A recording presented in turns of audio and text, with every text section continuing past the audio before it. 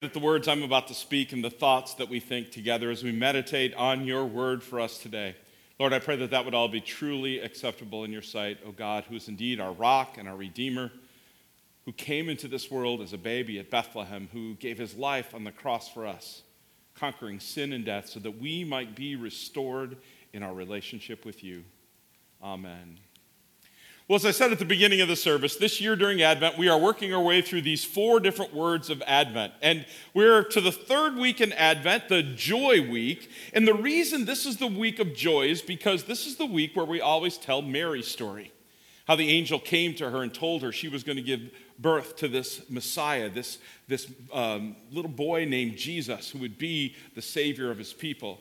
And we heard this morning in our reading that after she heard that from the angel, she went immediately to visit her Aunt Elizabeth, and there she heard that the baby in Elizabeth's womb, we later knew him to be John the Baptist, just leapt with joy, we're told, in Jesus' presence.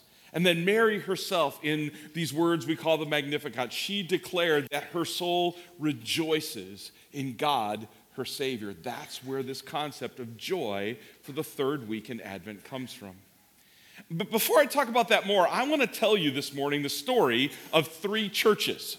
Or maybe I should say 3 houses of worship. As you'll see, that may be a little more accurate. And the first church I want to tell you about this morning is this church. It's the Church of the Annunciation, and it is in Nazareth.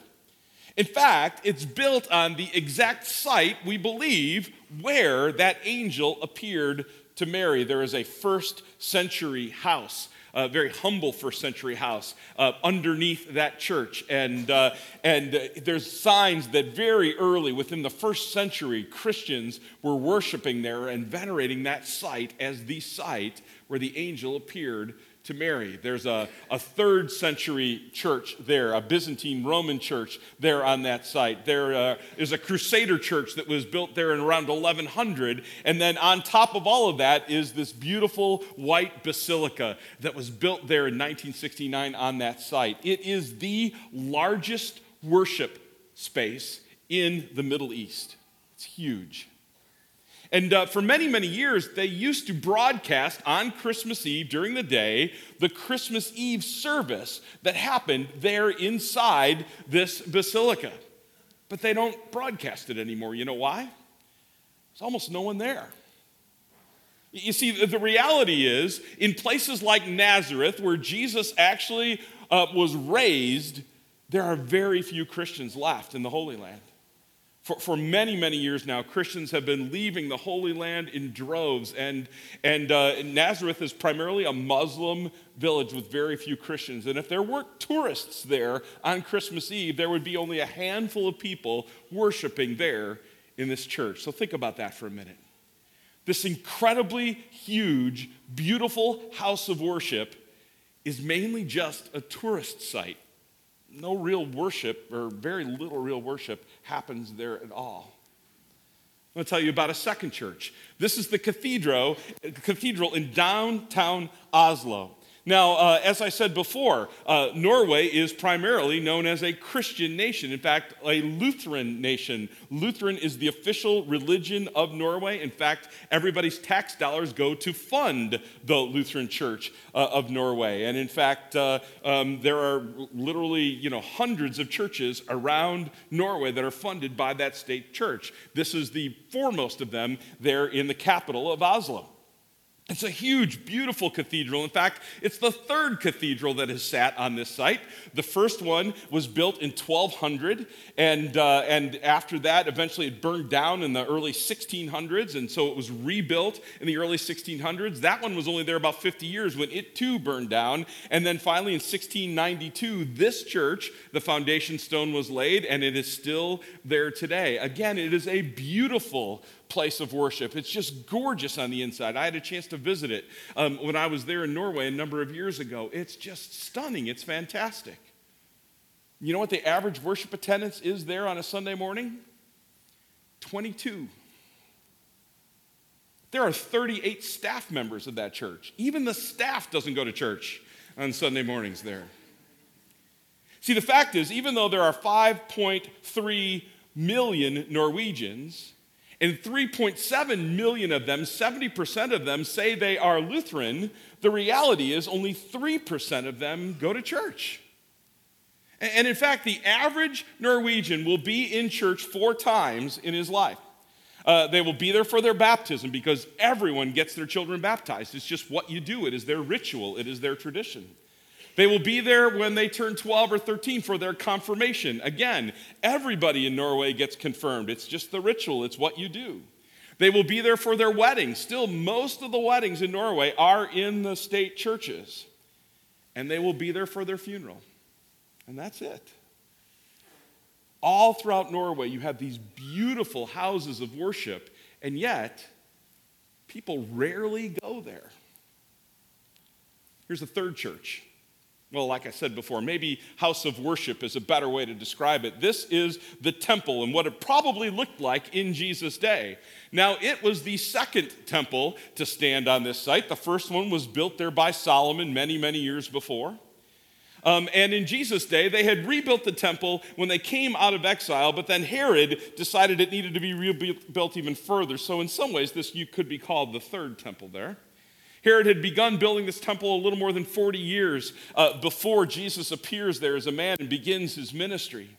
And in Jesus' day, literally thousands and thousands of people, pilgrims from all over Israel, would come to the temple on the high festivals like Passover. In fact, we're told in Luke's gospel about Jesus and his family making one of those pilgrimages.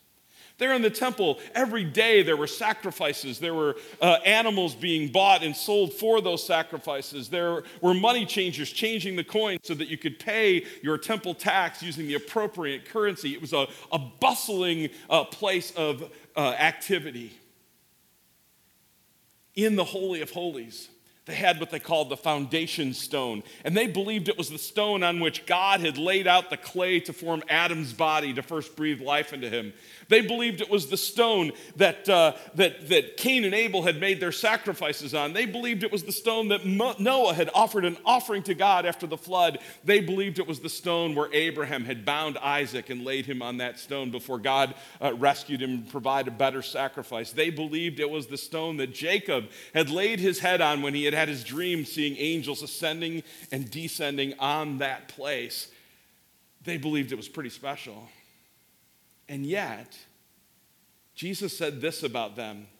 He said, "Woe to you, you scribes and Pharisees, you hypocrites, for you are like whitewashed tombs, which outwardly appear beautiful, but within are full of dead people's bones and all uncleanness." In other words, Jesus said that temple, it looks beautiful on the outside, but nothing is really happening on the inside. Sound familiar? The church in Oslo, beautiful on the outside, nothing really happening on the inside. The church in Nazareth, the church of the Annunciation, beautiful on the outside, nothing really happening on the inside. Here's the problem, folks. For so many people in Norway, in Israel back in Jesus' day, and in the Israel today, religion is all about ritual instead of about relationship. And it's the challenge we all have to ask ourselves as well when we think about our own religion. Is it really just about ritual? Is it really just about doing the things that we're supposed to do? Or is there something deeper going on? Is it about relationship? Now, I want to make sure you understand me clearly. I'm not saying that traditions or rituals are bad. Especially this time of year, right? Because we all have those rituals and traditions, those things that we have to do because it's Christmas, right? Let me tell you about a favorite ritual or tradition of mine. We started this the year after I got out of seminary, and what we did is that first Christmas that I was a pastor and had all the Christmas services, that evening I came home, and we had a little newborn baby that year, and so we made a fire in the fireplace, and we got out a bottle of wine and some cheese and crackers, and we just kind of took a little time in the midst of the hectic season to just relax and just to be together. And we've done that every year since then. The fire in the fireplace, the wine and the cheese, and just a chance to be together. The only thing that's changed is Christians drinking the wine with us now, which is a little unsettling, but yeah. Now, there's nothing wrong with traditions or rituals. But see, the point is rituals have a purpose, and that ritual is to point you to the relationship. And as long as our rituals and traditions do that, as long as they point us to a deeper reality, then they have value and meaning and purpose. But all too often, as is happening in Oslo, as is happening in places in the Holy Land, and maybe even happening here in America and in our homes and in our lives, our rituals can become the thing in and of themselves, and there's really nothing there.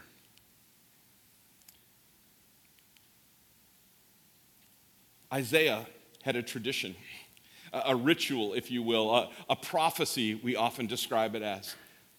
He pointed to events in his day, and he said that event really is pointing to something deeper. It's pointing to something with more meaning. And he pointed to a young woman who gave birth to a child in his day, and he said, in a day coming, the Lord himself is going to give you a sign. It will be a virgin this time, and she will conceive, and she will give birth to a son, and she is going to call him Emmanuel, which means God with us. That was a sign that Isaiah pointed to, pointing to a deeper reality. And in our gospel reading this morning, we heard that reality become real before their eyes. As the angel comes to Mary and he tells Mary, that promised child is going to be your child. You are going to give birth, and you are going to have a son, and he will be Emmanuel. He will be God with us. And Mary believed what the angel said. And look at what she said. She said, my soul glorifies the Lord, and my spirit rejoices. She says, I have joy now because I know that God has helped his servant Israel. He has remembered to be merciful to Abraham. He has kept the promises he made. The rituals of the Old Testament point to a reality that is coming true in my life, Mary said, with the birth of this amazing child. In Jesus' day, folks, there were so many rituals there in the temple. And all of them pointed to Jesus. From the sacrifices that they would do on the Day of Atonement, from the perfect lamb that they would bring for other sacrifices, even the priest's garments themselves were designed in such a way to point to Jesus. But they had forgotten all of that. All the rituals, instead of pointing to the Savior who was to come, had become the end in and of themselves. And that's all it was. And so they missed when Jesus came. Now, folks, the Lutheran Church in Norway is our mission partner that we are celebrating this week. And they are seeking to change that reality of ritual being ritual in and of itself in Norway. Many, many years ago, Torkild Masvi became a friend of mine and really a friend of our congregation. He lived here in the area. He was here in the United States. And he told the story of churches in Norway that would be empty on Sunday morning, and people's lives, even though they claimed to be Christians, were lacking a relationship with Jesus. And at one point, he had a decision to make. Was he going to stay here in this country, or was he going to go back to Norway and try to change the tide of ritual that was happening in his country? And he decided to go back. And we and a few other congregations have had a chance to support the work there in Norway. And I want you to hear more about it from Torkild himself. Let's listen.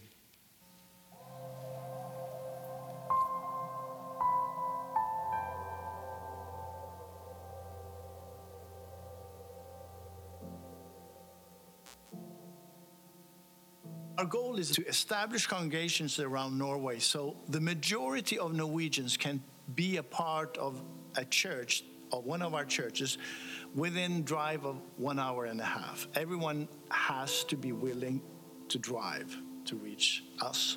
There are remote areas it's very hard to reach, and those areas we can reach by live streaming of our worship services. We today have 5 congregations and a startup. We have a clergy of 5 active. And we have the only pastor training program outside Church of Norway. We are deeply thankful that you were willing to stand with us during these years. Other Lutheran groups have been in Norway for 150 years. not any one of them have any program running for pastor training. Because if you have pastors trained, there is a future.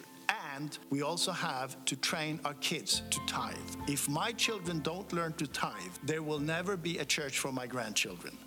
So the things with the Messiah Church that draw me closer to it or get me interested in it was the pastors that took care of me, and that they really wanted to walk the steps with me, and they really cared if I was attending to church or not. They kind of took their pastoral, I don't know what you can call it, but the pastoral work seriously. It really meant something for them that I was there and that I attended to the church and for my faith. And they would walk me through these processes and help me with my questions.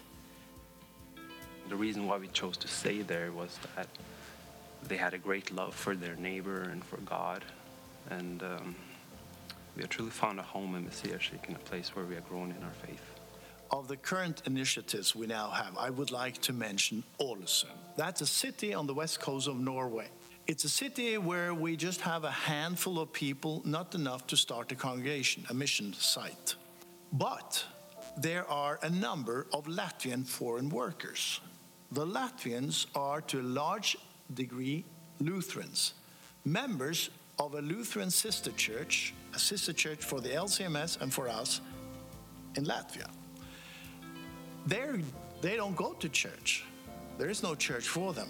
So we said, let us try something we don't know if there was ever done in church history. To make a church that is Norwegian language with Norwegian liturgy one Sunday and a Latvian worship service next Sunday, alternating. We have different languages and the liturgy is different. So we're struggling. I've shared it with your mission committee, how we were thinking of reducing and closing down perhaps the effort. A few days before I met your mission committee, I got a text message from the Latvian pastor going to have a worship service in Ålesund saying, the coming Sunday we will have 12 baptisms and 4 confirmations. And I said to your mission board, wow, we cannot close down this effort. But still, we are struggling. It's not a success and it's not a failure. We don't know how it's going. But we are very thankful that your church is willing to stand with us and provide us the seed money, the resources we need in order to make it happen and try it. So we will report to you how it's going, and we will start up new sites with the help of different churches around the world, and your church has been so faithful to us. And we are very, very thankful for what your church is doing with us. Thank you. So the Lutheran Church in Norway is really nothing but ritual. And Torkild and the pastors there are seeking to start new churches that are all about relationship, that are all about sharing God's love and helping people get connected to that love. I mean, you can monkey around with the sacraments all you want, but if they're not pointing to Jesus, they're not really doing anything. But here's my question for you this morning. What about you? What about your Christmas traditions? I mean, as you think about those things that you want to make sure that you do this Christmas, are those things in and of themselves really going to bring you joy? I mean, when you gather together for your holiday party on Christmas Eve or Christmas Day with family and friends, and is it all about the good food and maybe getting a little lit up like the Christmas tree?